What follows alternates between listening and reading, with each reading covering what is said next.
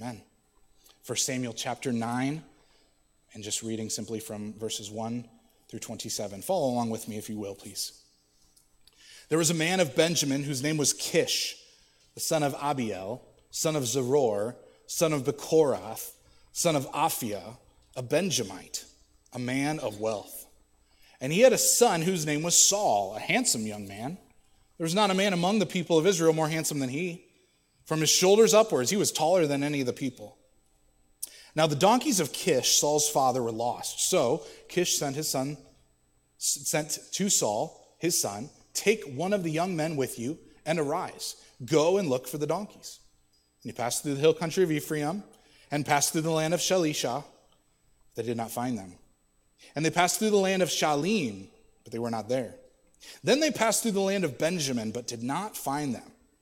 When they came to the land of Zuph, Saul said to his servant who was with him, "Come, let us go back, lest my father cease to care about the donkeys and become anxious about us." But he said to him, "Behold, there is a man of God in the city, and he is a man who is held in honor. All that he says comes true. So now let us go there. Perhaps he can tell us the way we should go." Then Saul said to his servant, "But if we go, what can we bring the man? For the bread in our sacks is gone, and there's no present to bring to the man of God. What do we have?" The servant answered Saul again, "Here, I have with me a quarter of a shekel of silver, and I will give it to the man of God to tell us our way." Formerly in Israel, when a man went to inquire of God, he said, "Come, let us go to the seer." For today's prophet was formerly called a seer. And Saul said to his servant, "Well said, come, let us go." So they went to the city where the man of God was. As they went up the hill to the city, they met young women coming out to draw water and said to them, "Is the seer here?" They answered, "He is. Behold, he is just ahead of you. Hurry, he's come just now to the city, because the people have a sacrifice today on the high place. As soon as you enter the city, you will find him before he goes up on the high place to eat, for the people will not eat till he comes, since he must bless the sacrifice. Afterward, those who are invited will eat. Now go up, for you will meet him immediately." So they went up to the city. As they were entering the city, they saw Samuel coming out toward them on his way up to the high place. Now the day before Saul came, the Lord had revealed to Samuel, "Tomorrow about this time I will send to you a man from the land of Benjamin, and you shall anoint him to be prince over my people Israel. He shall save my people from the hand of the Philistines. For I have seen my people, because their cry has come to me." When Samuel saw Saul, the Lord told him, "Here is the man of whom I spoke to you. He it is who shall restrain my people." Then Saul approached Samuel in the gate and said, "Tell me, where is the house of the seer?" Samuel answered Saul, "I am the seer. Go up before me on the high place, for today you shall eat with me. And in the morning I will let you go, and will tell you all that is on your mind. As for your donkeys that were lost 3 days ago, do not set your mind on them, for they have been found. And for whom is all that is desirable in Israel? Is it not for you and for all your father's house?" Saul answered, "Am I not a Benjaminite from the least of the tribes of Israel? And is not my clan the humblest of all the clans of the tribe of Benjamin? Why then have you spoken to me in this way?" Then Samuel took Saul and his young man and brought them into the hall and gave them a place at the head of those who had been invited, who were about 30 persons. And Samuel said to the cook, "Bring the portion I gave you, of which I said to you, put it aside." So the cook took up the leg and what was on it and set them before Saul. And Samuel said, "See, what was kept is set before you. Eat, because it was kept for you until the hour appointed, that you might eat with the guests." So Saul ate with Samuel that day. And when they came down from the high place into the city, a bed was spread for Saul on the roof, and he lay down to sleep. Then at the break of dawn, Samuel called to Saul on the roof, "Up, that I may send you on your way." So Saul arose, and both he and Samuel went out into the street. As they were going down to the outskirts of the city, Samuel said to Saul, "Tell the servant to pass on before us. And when he has passed on, stop here yourself for a while, that I may make known to you the word of the Lord." This is the word of the Lord. Thanks be to God. Well, that's the story. Our title this morning comes from what the Lord revealed to Samuel about this Saul guy. That he would be the one who would save Israel and restrain Israel. It's a very interesting word usage for the ESV here, which we'll talk about in a moment. But this is a very ordinary sounding story to begin with, at least, isn't it? In one sense, you could look at this and say, this is the story of a man who went to find donkeys and came home without them.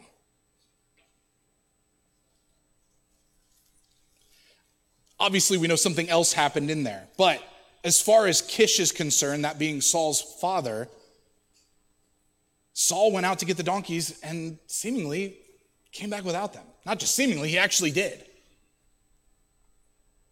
As Saul is looking for donkeys, we know from the context of 1 Samuel that God's people are looking for a king. And they get the donkey hunter. I don't know if that's exactly what anybody called him at any time. But that's what I've kind of referred to him in this past week in my own mind, the donkey hunter. And as I think about the donkey hunter, I think about the fact that the donkey hunter is a bad donkey hunter. Because he never does find those donkeys. And yet God finds him as he's hunting donkeys. And rather than simply saying, here's your donkeys, go home and I'm going to pretend like you don't exist anymore, he says, I'm going to send the donkeys home on my own. Don't worry about them. And I'm going to give you a place of authority over all my people. It's funny how the everyday things of life mingle in with the plans of God. Usually we don't see this until we have hindsight for it, though, right? How many of us right now could say, I know exactly what God's doing in my life. In the ordinary goings-on of my life, I can see clearly what God's doing. That's not typically what we talk about. What we talk about is what we've seen him do, what we hope he will do in the future, and how we are clueless about what he's doing right now. And I think that's part of the significance of the donkey hunter. He's just looking for donkeys. I doubt Saul woke up that day and said, maybe I'll become king today. No, he woke up and he said, today's the day I got to go find those donkeys. How do you feel about roundabouts? You like them? You don't like them? In one sense, they've replaced some intersections. The lights are now gone, and it's a free-for-all. And for some of you excited drivers, let's say, it might be a good thing. It might be, I got to wait for nobody. If I just send the message that I'm going, then it's their fault if they mess up, right? Getting on that roundabout. You know, we had one back home. It's still there, actually, oddly enough. It's called the Talmadge Circle.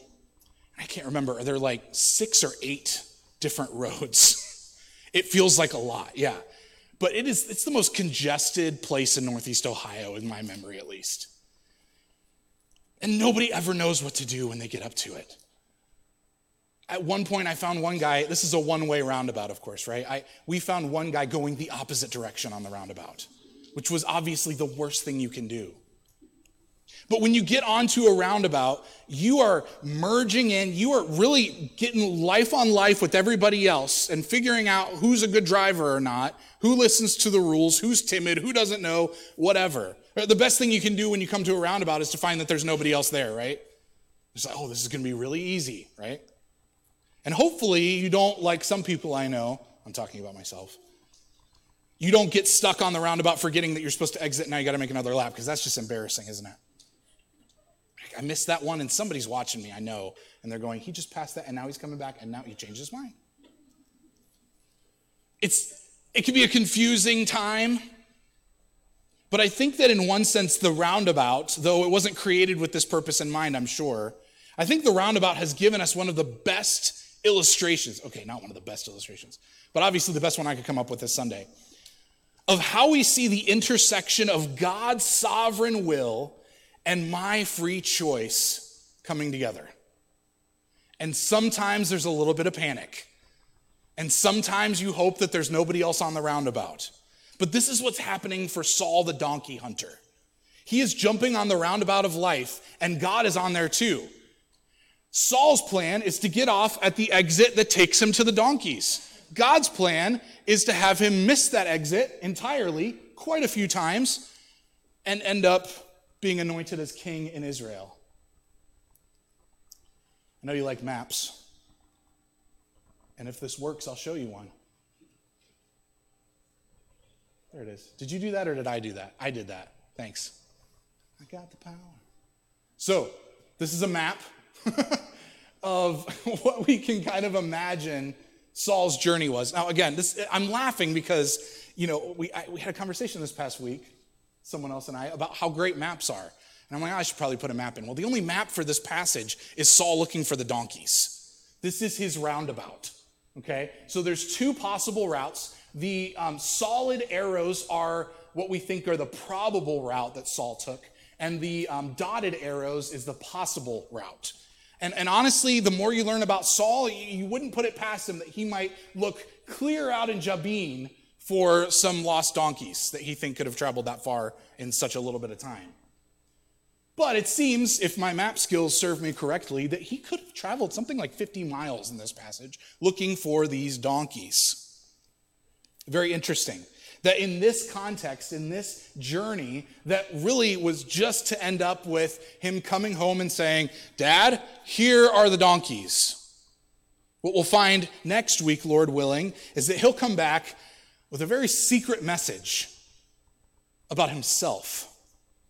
And he'll find the donkeys already at home. So let's look a little bit more at the passage here. And remember that we're coming off of chapter 8, where God's people, as we said with the kids, have asked for a king. They would like a king to rule over them. And not just any king, but a king like all the nations have.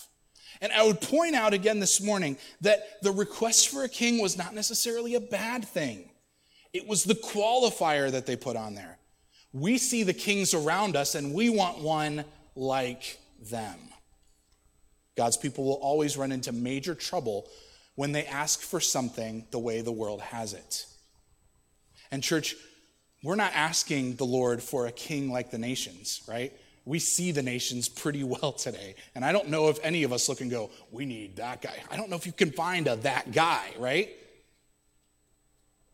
But there may be other things in our hearts that we're asking God for, and we're basing that request off of what the world has, or perhaps simply just what the world values.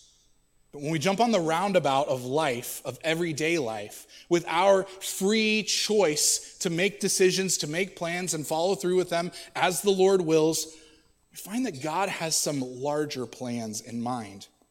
And in some cases, like in this, he will answer those worldly prayers, even though it's going to bring about a different purpose than the askers asked for. Asking is all prayer means, by the way. Did you know that? Prayer just simply means to ask. It's the base level understanding of what prayer really is, asking God for something. And when they asked for a king, God gave them Saul, whose name means, you'll never guess it, the one asked for. It's really tempting to just title this sermon, Getting What You Asked For, because that's exactly what they got. Now, interestingly enough, Samuel's name also comes from that same root of asked for. But do you remember who asked for Samuel? It was Hannah, the mother, who wasn't a mother, right? She was barren. And she was living in this situation where she was constantly reminded of her lack of motherhood in her life, in a culture that, in one sense, almost demanded it. And it would have been very easy for her to take the worldly standard around her and pray, Lord, give me a child like the nations, like everyone else around me. Make me like them. But instead, she has a humbling experience before the Lord in worship. She surrenders her heart to God's will and not her own, and she receives Samuel, who, let's face it, he turned out great, right? He was a hero, the judge of Israel, a prophet of God, a priest. I mean, this guy had more on his resume than anybody we've seen in Scripture to this point. In some ways, you might even say greater than Moses. But whereas we see that humble mother asking for a son, now we move into what happens when a nation asks for a king. And when they ask for a king like the world around them has. Hopefully we've set it up plenty at this point. Let's talk about what Saul's like. In every other instance, when we see a description of somebody in 1 Samuel, that is these main characters. When Samuel grows up, we see things like he's growing in the Lord, he's ministering before the Lord, he's doing good things. But look at the description we get of Saul in the beginning. If you would look at verse 2, Kish had a son whose name was Saul. And this son is mentioned in verse 2 right after a nice little genealogy. And I literally mean nice little genealogy, right? Because it's one verse, right? You go through Numbers and Leviticus and you're like, this is tough. This is a lot of generations here. We just get the abbreviated version for Saul. It's a nice little genealogy. But the world would have seen that as nice too. Oh, you know who your dad is. You know who your dad's dad is. You know who his dad is. Back several generations. There is a family motif here that has come into play with what we know of Saul. But what's the second thing we know about him? He's handsome. He's a good-looking guy. What's the third thing? He's tall. Now, when you describe people, if you're introducing someone, or if you're talking about someone, you're trying to say, yeah, there's this person, right? Well, they do this thing. It's very easy to go into descriptions. You know, I'm one of the easiest people to describe. The bald guy who talks on Sunday morning, right? It makes it a little easier. Generally, we like to use, you know, he has dark hair, he has no hair, he has a beard, you know, whatever, to describe people. But when it comes to the narrative that we're in right here, this is not just a simple way of telling the readers like, oh, you know him, right? He's the tallest one, he's the most handsome one, he has a good lineage, he's also wealthy. It doesn't really help us understand who Saul is because we can't put our eyes on him. So that's not what God's word's trying to tell us here. God's word isn't trying to point Saul out in the crowd because we can't see him. What the word of the Lord is showing us in Saul's description is that something is missing, and it is his character. His character is not listed here. He does not have a reputation before both God and man, as we saw with Samuel. But in verses 4 through 5, he's searching. He's searching for the donkeys, and at one point in that very long journey, which let's give him a break here for a second, he might have gone about 50 miles when he finally said, I give up, they're just donkeys. And he even says something that sounds very compassionate. Let's go home. My dad's probably worried about us more than the donkeys at this point. But he's still kind of giving up. Oh, we can give him a break for one thing, but as we look at the whole of 1 Samuel, that might come into play later on as we look at his life. Let's keep that in mind. In verses 11 through 14, we have this change.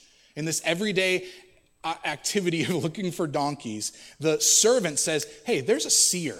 That is somebody who God speaks to, who sees the future, who sees things that we can't see. Let's go talk to him. And Saul says, well, I've got no money. Well, Saul seems a little unprepared, doesn't he? I've got nothing to give the seer. We have this nice little note here in verse 9 about how today's prophet was formerly called a seer. We get the context here that the normal expectation was if you wanted to talk to the prophet, you needed to bring him a present. And while if you ever want to talk to the pastor, you can bring presents, that's fine. But you don't have to, okay? But back then, this was the normal expectation. And Saul was completely unprepared to step into the spiritual realm of his situation in life because he was just a donkey hunter. But his servant goes, you know, God knows where these donkeys are. Why not ask him? And the servant ends up being the one who's prepared. He has a half shekel of silver that he can give to the seer. So they head over there and they have their first interesting encounter. Now, when you meet women going out to get water, that's a significant thing that happens in Scripture. Can you think of other stories where women are met getting water and they end up in things like weddings or huge towns coming to know who Jesus Christ is? In the case of the Samaritan woman, there's times in the Old Testament we see the patriarchs finding their wives there. This is an ordinary setting that we know from our fuller picture of God's word is where extraordinary things happen. These women at verse 11, they seem very ready and very able to give directions to Saul. Here's where the seer is going to be. There's a sacrifice coming up. Get there before then. They won't start the sacrifice until he gets there. You can find him there. You need to hurry, blah, blah, blah. It's as if they were standing there waiting to tell Saul all these instructions. I imagine they weren't, because they were going through an ordinary rhythm of life. Saul was looking for donkeys. They were going to fill up their water pitchers. And yet in both these instances, God puts them on the roundabout of everyday life and melds into that his sovereign will to bring about this pretty incredible thing. So they meet these women at the well. They give instructions to Saul and his servant for how to find the seer. And as we transition over to Samuel and what Samuel has experienced, we see in verse 16 that the Lord has already spoken to Samuel about Saul. He says, tomorrow's the day. You're going to meet somebody. Be ready. He gives instructions to Samuel to expect this man, Saul. And of course, Samuel does. And that's where Samuel is told that this man is going to be a savior. He's going to save God's people from the Philistines. And then in verse 17, once Samuel actually sees Saul, the Lord tells him, here's the man of whom I spoke to you. He it is who shall restrain my people. A savior and a restrainer. Now, if you have a different translation, this kind of threw me for a loop this past week. If you have a different translation, that word restrainer might just say rule or reign or those kinds of things. If you want to make me feel better, you can nod inquisitively if you want. It's an interesting word that's used here. The typical word for rule or reign or king is the word melech in Hebrew, but this word that's used is not melech, and it's actually perhaps in some ways, and this is a plug for the ESV, I'm sorry, you can use whatever translation you want, but the ESV seems to get to something that we don't see in the English by saying that he will restrain my people. Certainly we would expect the king to rule, but why this word restrain? We'll see in a moment. Samuel, while we've been given Saul's description physically, Samuel is not putting his hope in Saul's physical description. He's putting his hope in the appointment that God is giving to Saul. Not his appearance, but his appointment. And interestingly, as Saul comes to Samuel the seer, Saul doesn't see what's going on at all. He doesn't see the donkeys, which is all he cares about. And when Samuel says, hey, forget about the donkeys, they're fine. For you, all that is desirable in Israel. Saul doesn't see that either. Very confused, very out of touch, very out of tune.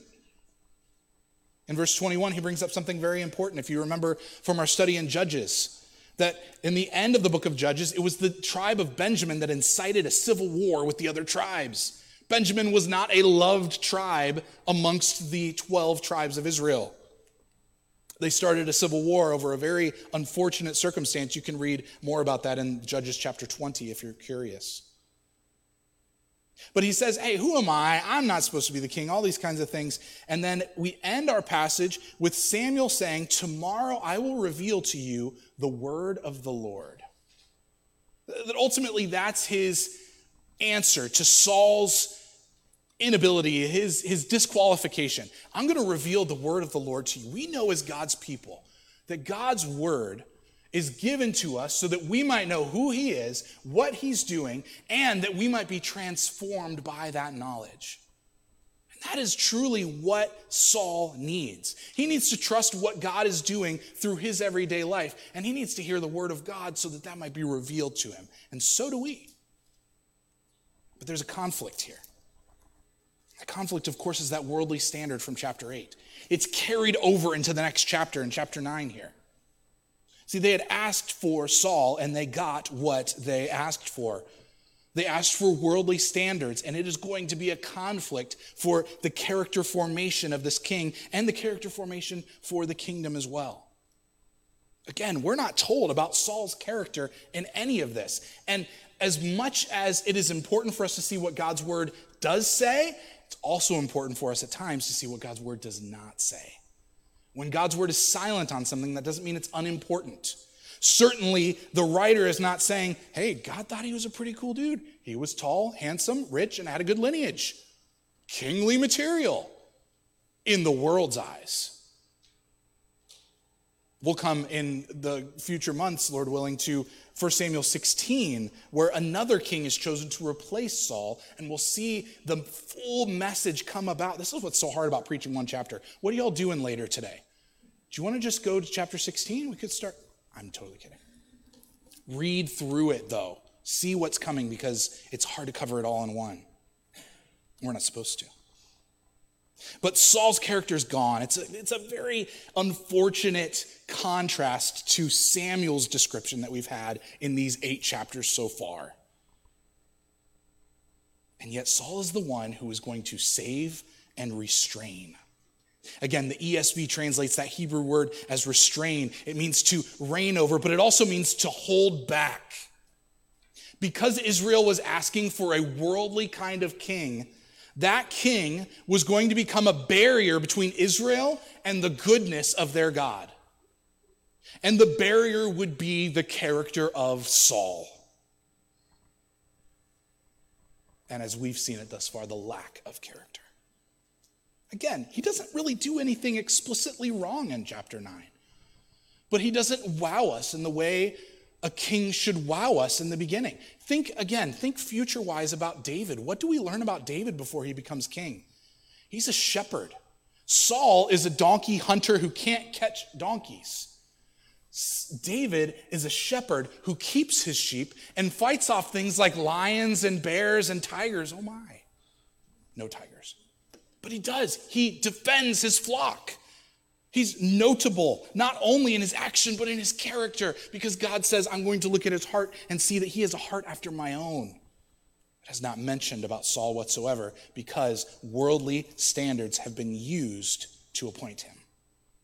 This message has great implications for us politically, and I don't like talking politically, so I'm not going to. But I would say at least that as we choose who we vote into offices and things like that, we focus so little on the character of the person anymore. We look so much at their actions, we look at their attitude, but we don't think on their character. And that's a judgment, I think, on every political party. We care less about who people are and care more about what they can do for us, rather than who they will point us to. Again, Saul's character will be a barrier between Israel and the goodness of God. As he merges onto the roundabout, God is merging him into his sovereign plan. And as we heard from Gideon already this morning, God's going to teach Israel a lesson about the kind of king that they choose. A couple weeks ago, Ligonier Ministries had a really great preaching conference. And one of my favorite living preachers was there. His name's Vodi Bakum. And he preached on 1 John 2, 15 through 17, which is all about not loving the world, because the things of the world are passing away, and whoever loves the things of the world does not love God. There's a conflict there. And so he says this command to not love the world is not God saying, there's good stuff I want to keep from you. It is a commandment that says, that looks good to you, that thing that is in the world and not of me, that looks good to you, and it may even feel good to you, but in the end, you will perish. Vodi goes on to say, I am calling you away from it because I actually love you. And in loving you, I want you to abide in God, remain in God, and to not perish. That is God's message through 1 John chapter 2 about not loving the things of the world. And I think it's his message to us as well, as Israel is looking for a worldly king. Again, 1 Samuel 16, 17. God does not look at the outward. He looks at the heart. God doesn't care if you're tall and handsome and wealthy and have a full head of hair or whatever. Your appearance matters little compared to the character of your heart. So I would ask you, church, this morning, especially on a communion Sunday, where we ought examine our hearts well before coming to the table. I would ask you, what worldly standards influence your life in Christ? When you merge onto the roundabout of your everyday life, what are you bringing with you? What is your GPS telling you? What is it telling you if you get off at this exit, things are going to go this way and you can seek after this worldly thing of success, comfort, freedom, whatever that thing might be? Or are you able to find your blind spots? Because Saul wasn't able to find his blind spots. He had to go to a seer because he could not see. He himself was blind. Those who are blind to God will only lead others to destruction when they're put in charge. Whereas in chapter 7, things were looking really good, if you remember a few weeks ago. Israel was returning to the Lord, coming back to him, repenting, trusting in him, doing things like praying and asking Samuel, don't cease to pray to the Lord our God for us. Now in chapter 8, we see a request for this king, and in chapter 9, we see the request fulfilled. This is what you've asked for, Saul. Saul who has blind spots, just like you, just like Israel. And we cannot battle sin that we can't see. You know, the end of Saul's life, which is a little ways away in chapter 31, he's meant to save Israel from the Philistines, and temporarily, yes, but long-term, no. Only David can do that. In 1 Samuel chapter 31 and verse 5, when Saul sees in his last battle that he's not going to defeat the Philistines, do you know what he does? He asks his servant to run his sword through him and end his life so that he doesn't face the shame of yet another loss. The servant won't do it, so Saul falls on his own sword. You know, in ancient Japanese culture, this would have been an honorable way to die. It was seen in that way as a warrior's death. But for Saul, it will not be a warrior's death. It's a coward's death. It would not be accepted the way that it's been accepted in different cultures as an honorable end, but rather it was an admission of his defeat and his complete, utter lack of character. And what's scary about that is that while we read that and we go, well, that's the end of Saul, at least he's out of the picture. What does the armor bearer do? The exact same thing. You may not know how you're being influenced by the world around you, but you will know when you start acting like it. When the world's motives, actions, perceptions, and priorities start to show up in your own life, that's how we'll know that we, like Saul's armor bearer, are just following after a blind leader. So what do we need?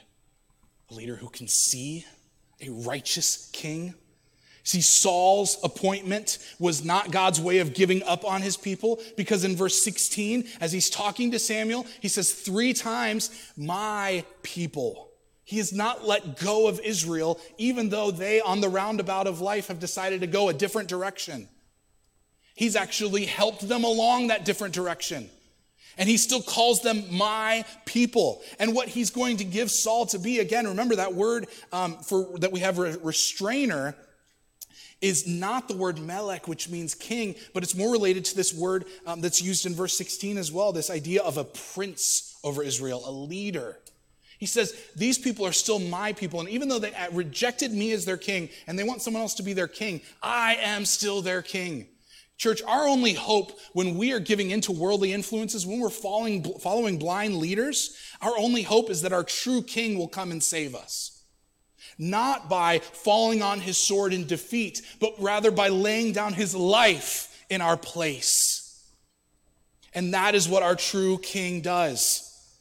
No one was more handsome or tall than Saul, but there is no one more glorious than Jesus Christ. Isaiah 53 describes him as one who we couldn't even look at. He had no form or beauty that we could notice him. And when he walked on this earth 2,000 years ago, he was just another one of the guys. He wasn't the tallest, he wasn't the handsomest, but there was something different about him, and it was his character. It was who he was, not just what he looked like on the outside. Christ shows us in coming down to this earth that he is not far from us, but in bearing the cross of our worldliness, he saves us from the destruction that we deserve, from the end that Saul experienced that we are due for as well in our sin. But he not only saves us from that, he restrains us from it as well. Saul was meant to restrain in a way that was going to hold us back from God's blessing. But Christ restrains us from sin and brings us into God's blessing. He does the exact opposite. And he reveals to us that our desires are so warped, that we are so confused about what we really want. And it's so easy to look at the world around us and say, I'd like a nice house. I'd like a car that works. I'd like a family like that. I'd like a lawn like that. All those kinds of influences warp what our hearts truly need, which is Christ alone. In John 17, verse 6, Christ is praying for his people not only his disciples then and there, but for all of his people to come. And I want you to hear these words again, though it wasn't too long ago that we were looking at these. But as Jesus is praying, listen to verse 6 of chapter 17. He says, I have manifested your name to the people whom you gave me out of the world. So one descriptor for God's people is we are out of the world, right? We've been called out of it. That's actually what church means, if you're not sure. It comes from a Greek word that means called out of. You gave me out of the world. Yours they were, and you gave them to me, and they have kept your word. Now listen to what he says in verse 15 of the same chapter. I do not ask that you take them out of the world. What? You just said we are out of the world. So he means it in two different ways.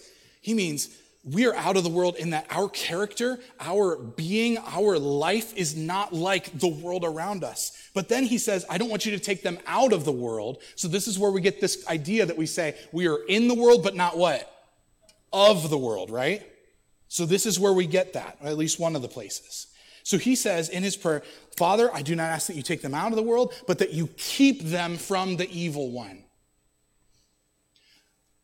That doesn't mean that Satan can't touch us. That doesn't mean that Satan can't torment us and make our life a living hell as best as he possibly can. What it means is that his ultimate designs are completely failed before Christ. Don't take them out of the world, but keep them from the plans of the evil one. What is God the Father going to answer God the Son to that prayer request? The answer is absolutely yes and amen. You are kept from the evil one, church. If you are in Christ, by faith alone, in Christ alone, to the glory of God alone, by grace alone, being saved, not by our own works, by our own worthiness. Saul was appointed because he looked good in the world's eyes. We're appointed to Christ because Christ looks good in God's eyes. He takes us out of the world in that we are transformed by the living word of God. But we're still here because we have a purpose. We'll get to that as we end in a moment. John 17:17, Jesus says, sanctify them in the truth. Your word is truth. Sanctify simply shows that the means of our being in but not of the world depends on the formation of Christ's character in our hearts. How is it that you will live this Christian life, church, in this world that is so opposed to Christ? Let the character of Christ be formed in you. That is what our true King saves and restrains us for. He saves and restrains us from the destruction of the worldliness, and he saves and he keeps us permanently in the love of God if we are in him. I love what John Newton said. You know John Newton because you sing his most famous song at every funeral you ever go to, Amazing Grace, right? John Newton said, I am not what I ought to be. I am not what I want to be. I am not what I hope to be in another world, but still I am not what I once used to be. And by the grace of God, I am what I am. I love that.